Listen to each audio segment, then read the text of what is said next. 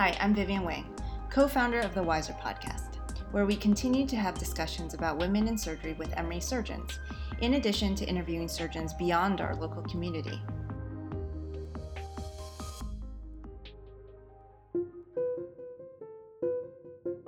Hi there, Alex Speak here, producer at Wiser. Just chiming in to let you know that we've officially launched our fundraising campaign for this season of Wiser. We are so proud of the conversations we've been able to share through the labor of love that is this podcast. And we have big dreams for the future. To support, we're selling lapel pins, masks, and tote bags, all with the Wiser logo. To learn more, you can visit our website, wiserpodcast.com, or head to our GoFundMe, which will link to this episode. We look forward to seeing you sporting your Wiser gear.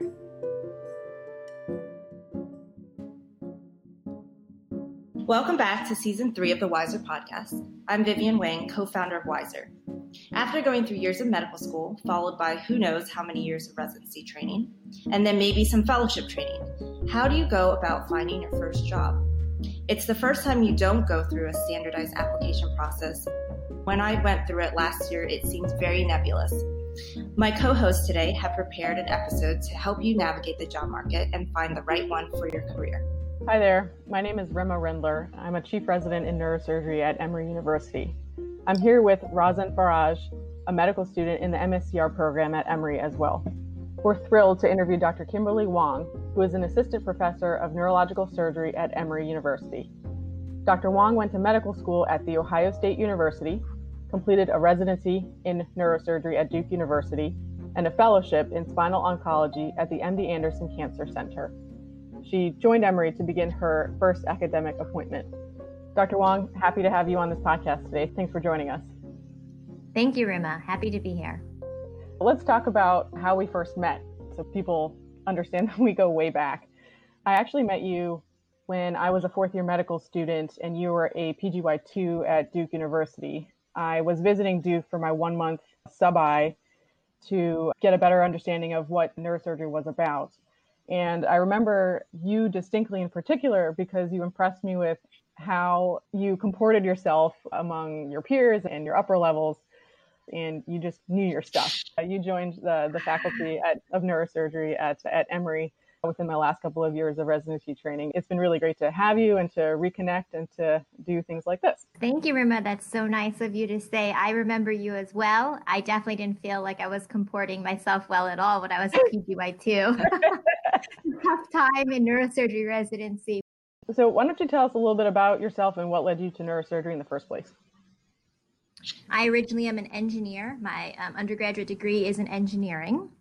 And I went to medical school to challenge myself and see if it fit with my overall career goals. Fast forward to when I was a PGY3, I did not know I wanted to be a neurosurgeon at all. I thought maybe I wanted to be a general surgeon. And I did my neurosurgery rotation actually just to learn how to scrub into the OR so I'd be prepared for my general surgery rotation. Nice primer. Yeah. I really didn't know that much about neurosurgery, and I thought it was very competitive and hard to get into. I didn't plan this out either, but I'm actually a really good case study in women supporting women getting into neurosurgery. So our old program director is one of the first females in neurosurgery, Carol Miller. And she was the program director, and she sought me out after I did my rotation. She said, I think you'd be a great neurosurgeon if you wanted to. And I really had not thought about it until then. So I thought about it. I was still intimidated, but Dr. Miller walked me through it, and she really encouraged me. I owe everything really to her. Well, now you're impressively an academic neurosurgeon. Tell us a little about how you got here. What kind of career did you envision for yourself as you went through residency? Yes. So unlike a lot of my colleagues who have known that they want to be a neurosurgical oncologist when they're like 3 years old, I'm not like that at all, obviously, based on what I told you previously. And so my path in neurosurgery has been very similar. I think there's a line in a television show that I heard that was like, it's the next step in a series of random steps. And that's what it felt like. I've always been heavily guided by my mentors, as I alluded to. I'm looking at a spine job potentially because I came from Ohio State and I had some fantastic spine mentors there. And then I went to Duke for my residency, which, as many people know in neurosurgery, has a strong tumor focus. And I ended up really connecting with the tumor surgeons there and the tumor patients, primarily at the Brain Tumor Center there. And so my focus started to change as I did cases and took care of patients and thought about how my engineering background could fit into my academic focus. One experience led to another. I was able to find a research opportunity that could marry my engineering interests and robotics with tumor and oncology. And that's a kind of rare thing in neurosurgery. And so without all of these various aspects, I don't know that I would have necessarily ended up in oncology, but by the end, I ended up loving what I do, which is primarily brain tumors and some spine tumors as well. At what point in your residency do you think this all crystallized for you? Yeah, it has to crystallize by the end because you need to have a pretty good plan as you finish towards the end of your residency. I would say that it finally all came together as I was preparing for my research year. I really had to narrow down on my subspecialty focus and then what my academic aspirations might be. I wasn't completely sold on academic surgery at that point, but I was looking at my various attendings and other people I knew in the field and getting a feel for what their day-to-day lives were like. As I investigated that, I began to understand better what I wanted to do. So that was for us around PGY4 year. And I think that's a good time because about a year or two before you have to go and look for a fellowship or a job is when you should be solidifying things.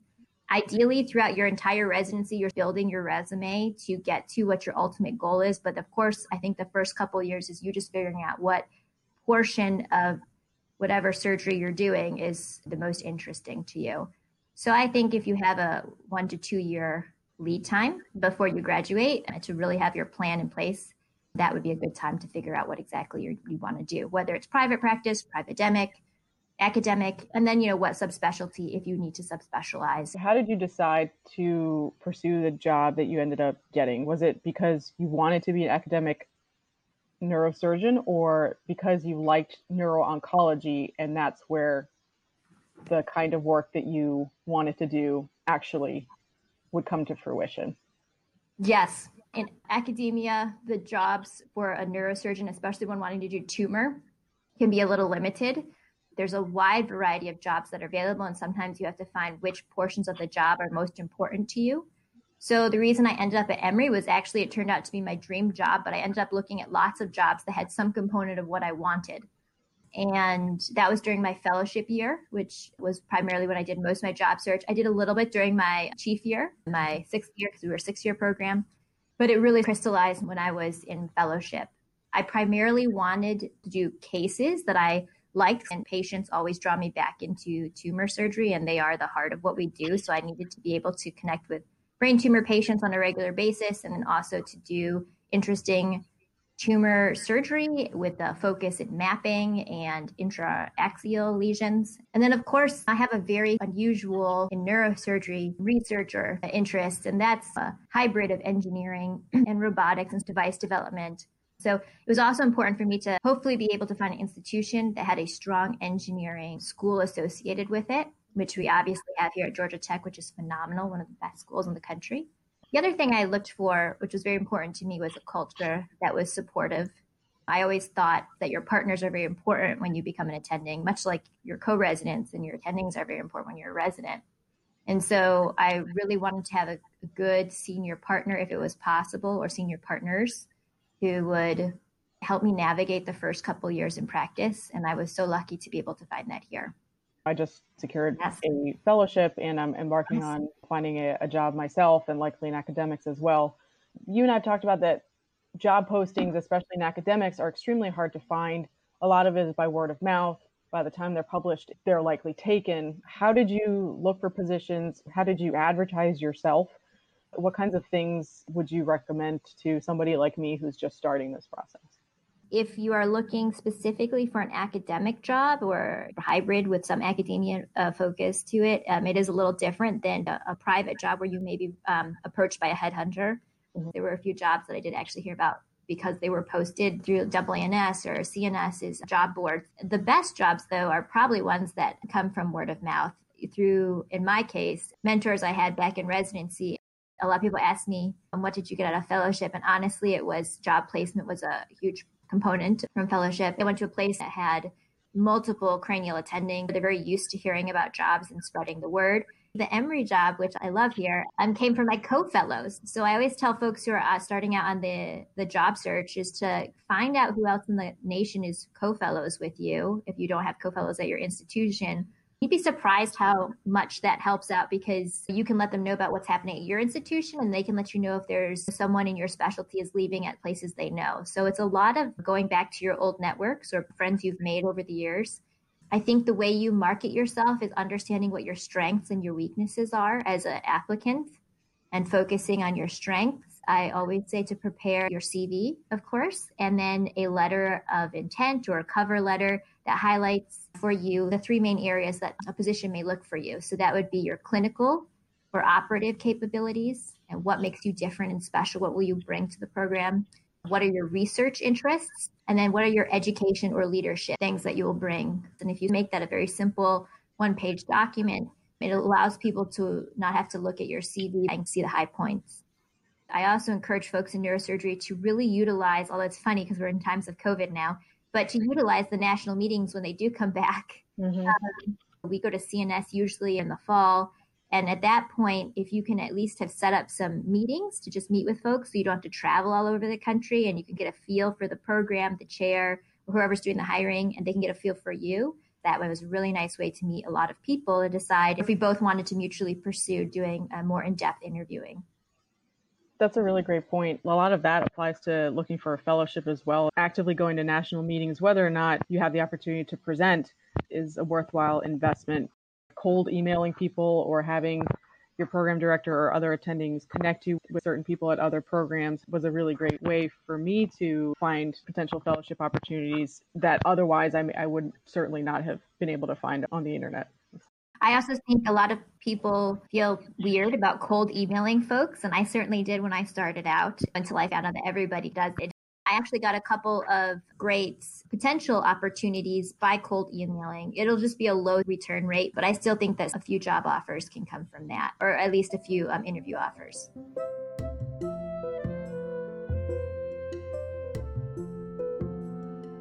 I actually obtained a Kaiser job for general surgery / MIS surgery, so a little bit different. I was looking more for a hybrid position where I'd still be able to teach medical students and residents, but not necessarily be in an academic appointment where my promotions would be tied to publications and things like that. I had the opposite problem because my fellowship directors would get calls from other places because they knew my fellowship directors, but they were mostly academic jobs. I utilized my co-fellows that I had met on the trail and also the reps at my institution. So the robot reps, whatever reps you guys tend to use in neurosurgery, if they knew, hey, I'm looking for a job in this particular city, they would reach out to their reps in that city because a lot of times those reps have been talking to surgeons there and will know if there's any position to fill. Absolutely. I hear the spine reps do a lot of that for those of folks who are interested in spine, since they tend to have a closer relationship with the reps. So Dr. Wong, along those lines, how many jobs did you actually look at? How many jobs did you apply for? How many did you interview at? And how many did you actually seriously consider? Honestly, every time I heard about an interesting program that I hadn't really thought about before, maybe there was an opening that word of mouth got around to me in a place I never really considered, maybe as a resident, but might be a great faculty position, I would email out or use my contacts. If one of my former mentors knew a person, I'd say, I'm interested. Do you know who's the best person to talk to? I would say probably close to 50 for places that I reached out to in various ways. I ended up interviewing at, I think, 5 or 6 places. An easy way to avoid yourself traveling all over so that you're not taking away from your experience either as a chief resident or as a fellow is to get onto the phone and just talk with people about what they're expecting. For us, a lot of times there's 2 interviews involved depending on the interest of both parties. I ended up doing 2 interviews at 3 places that I seriously considered.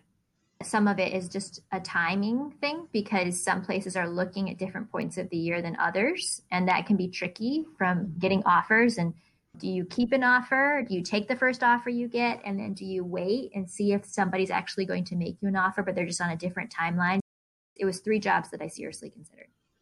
How long of a process was that for you from start to finish? When I started it, I think myself and all my co-fellows, we were a little bit anxious because we're so used to, this is when the application cycle opens. This is when it closes. You're going to hear back invites from everyone within 1 to 2 month time frame, and then you will know by this date where you're going to go. And not having that standardized process, I think, was very anxiety provoking for people. So what was that like for you? You bring up a great point, Vivian. I think we really started in earnest job searching immediately when we started our fellowships. And I actually was the last of my co-fellows to sign a job offer. And I think I signed end of February, early March. And they were like, Kim, just sign something. You have great job offers. You should sign. But I didn't want to rush it. And that is, as you point out, exceedingly anxiety provoking because your friends will be signing things early. Sometimes before even they are in their final year, and you're like, oh my gosh, I should be signing now and I should have something in place because it takes a lot of stress off.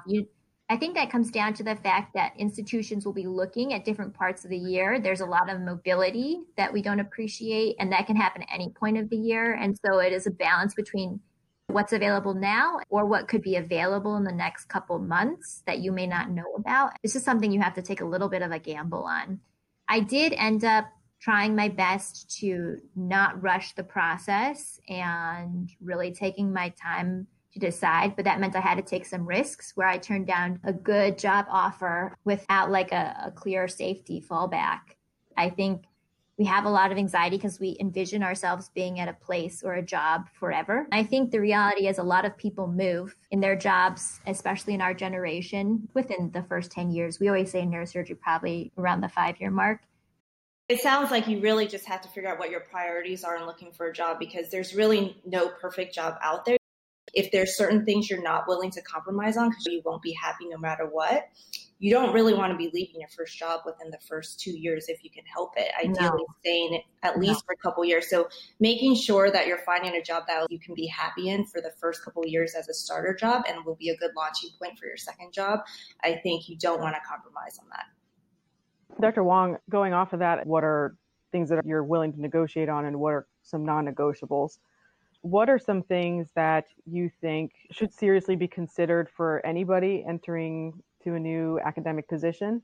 And what kinds of things were specific to you that you really weren't willing to compromise on? Like Vivian pointed out, there's no ideal job, so you have to be willing to compromise on those. I think big picture items you need to be aware of. One of the things you'll always get asked is what's your clinical research mix? And it's always split up into like percentage of your time. And so it could be 50-50, 80-20, something. So figuring out what's important to you, what you're willing to go to, because more clinical time means more productivity and financial benefit to the department. But if research is important to you, you need to find a number, your threshold number that you are going to stick to.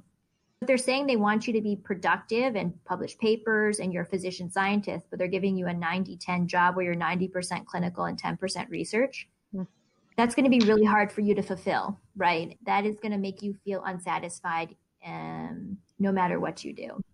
I think another thing that's really important is trying your best to get to know your partners and who you'll be working with closely. Obviously, you're not going to be working with everyone in your department, but making sure that your partners support your arrival. Not to say you can't walk into a hostile situation and take control and succeed. If there's a strong portion of them who do not want your hire or do not support your hire, you just have to psychologically prepare yourself for that or try to avoid that. That came up actually when I was looking for jobs. Just because the chair wants you there doesn't mean everybody else does. When you are interviewing, the other things that were important to me was to see what the real support was and what the leadership was like. It's good to ask other faculty, do they feel supported? Do they get the resources they need to carry out their job? From APP support to financial things for their lab to pursuing outside of work ambitions and organized neurosurgery, all those kinds of things. Some people love to be micromanaged. Some people don't want a hands-off management style. And I think that's actually really important because your leadership sets your tone. Everything else for me falls in those buckets because you'll get the right research support package, startup package, caseloads, volumes, if you specify, I think, those major things.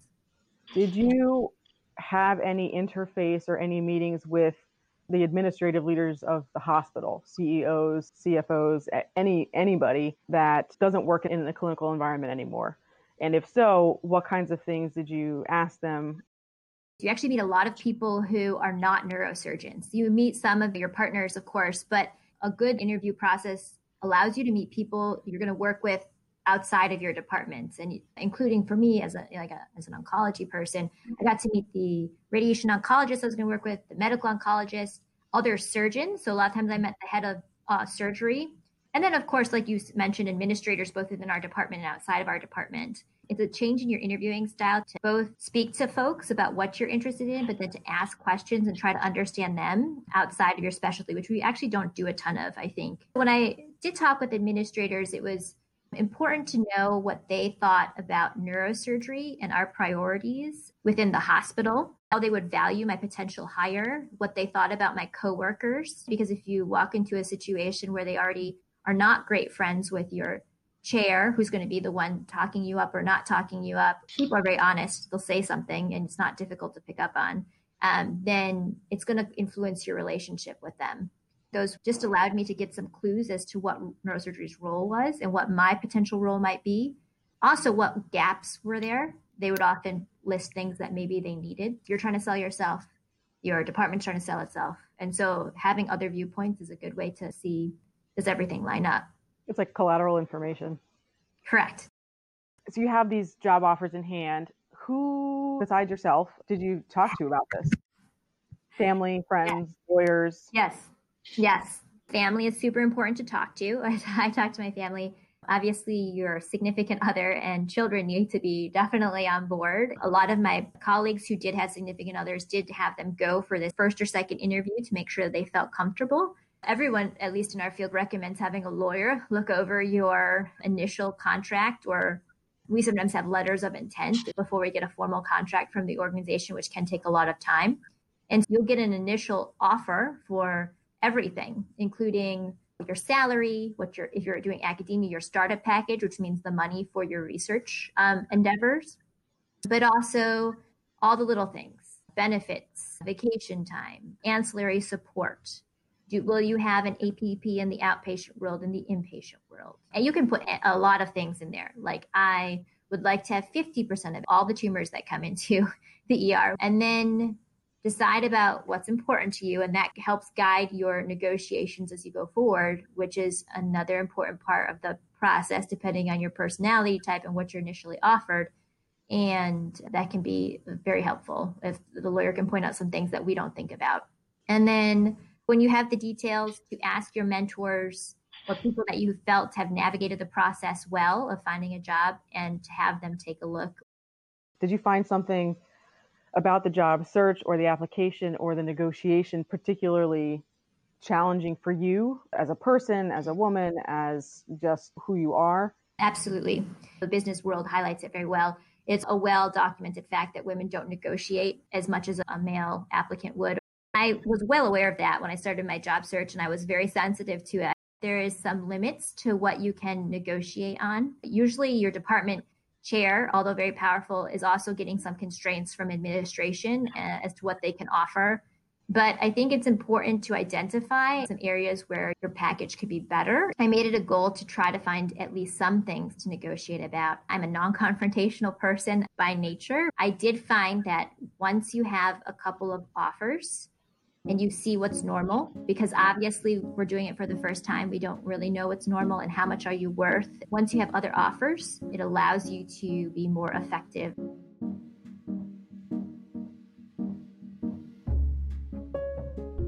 How did you figure out what the right amount to ask for? We don't want to be taken advantage of and left behind as a woman, but we also don't want to seem too pushy, and especially as your first job, you don't want to get that reputation that you're asking for too much. So where do you find that fine line?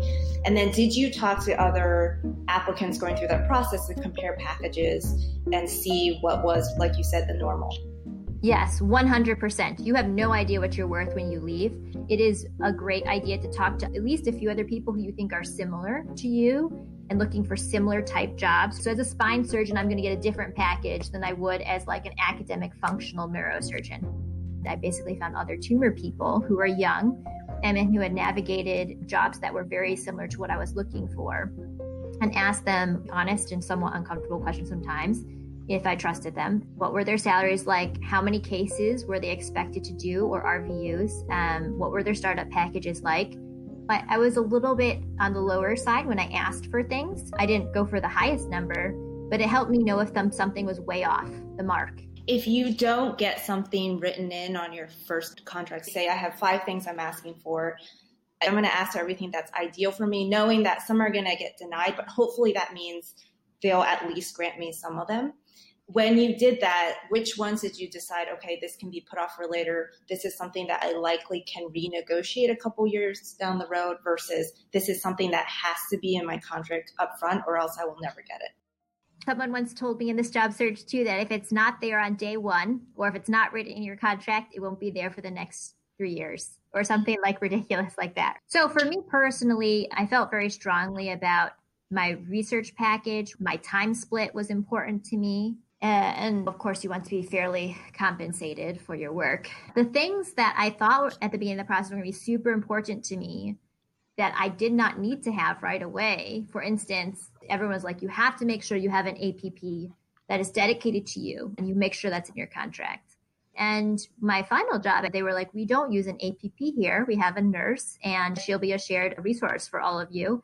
She's very experienced, she's very efficient, and she's been doing this for years. And it turned out to be actually quite true. I just asked my senior partner, is it working well? Are there any issues? Should I be worried about this? He was like, no. Sometimes you think, oh, I need to have certain equipment, right? So if you do a ton of endoscopic surgery and you need to have very specific scopes, then you probably need to really put your foot down about that. A lot of times we fixate a lot on equipment and tools. I found that actually you can usually get the job done without having to ask for a lot of capital purchases, which also can make your life or your negotiations a little bit stressful. I have a question about the process of promotion. How does that work? Because I know that is an area where we have a tendency to climb a little bit more slowly. Sometimes there can be challenges to female doctors being able to go through the tenure track or just to be promoted at the same rate. In an academic environment, usually in all of our letters of intent or term sheets, they will provide clear delineations as to what track you're going to be in. And that's usually something that your chairman will discuss with you up front. And if they don't, that's something to bring up. So are you going to be in the clinician educator track, and different names at all institutions? Are you going to be in a pure tenure track, which as a surgeon can be a lot to ask of somebody? Are you going to be in a hybrid track? A lot of institutions have hybrid tracks. Usually a good chair will know that when they're trying to hire you and give you options, depending on what your interests are and your time split. I just had them forward to me what the criteria was for whatever track I was interested in or eligible for. And then usually there was a very clear one that made sense. It sounds like the things that you should at least consider and think about whether or not it's important for you to negotiate it in your contract or in your letter of intent include your compensation, whether that's average, on par for other colleagues who are also starting out in that field with the same kind of training and in that location, because it does vary by location. Your split between clinical time versus research time, if you have any protected academic time. Your OR time, whether or not you get block time. If you need any lab space, flexibility on your scheduling and vacations, call schedule, whether or not they have any disability, other types of insurance that you need to consider. And then other resources like your office space, computers, if you need any extra computers, APPs, nursing help, and then equipment. And then also promotions, what the promotions track is like and their mentoring program in place. Anything else that you consider that we need to add in there? One thing I would add is that at least every institution usually has a pretty blanket policy for FMLA and leave. So one thing I would add is knowing exactly what that policy is. In terms of asking for bonuses, I've heard at academic places, there's not really that much wiggle room on your salary and your bonuses unless you're some very well-known person, highly sought after, and much later in your career. It's less likely to have a signing bonus in academia than in private practice. That said, in my particular situation, I didn't negotiate for a bonus. I figured if I was going to ask for anything, it was going to be upfront from a compensation salary standpoint rather than a bonus. It turned out that my department was really nice and found a bonus after the fact, but I did not really focus on that in my negotiations, I'll be honest. And then, of course, moving is another thing that can be expensive. A lot of departments will include moving as part of your bonus. I think that's one way you can maybe work a little bonus in theirs. And for the people who are getting ready to go through this process, don't forget that moving bonuses are now taxable. So you have to keep that in mind because your tax bracket will be much higher than what you're used to. It's good to know that up front so you can plan accordingly. I have another question. Is there any harm to asking, or is there a chance that you can end up not having the job offer? I think it's a very fluid process. It's good to know where you stand in the process. So a lot of jobs are very open with me. We're looking at 3 people at this time. You are the top candidate, or we're looking at 3 people this time, and we're all considering you at the same time equally.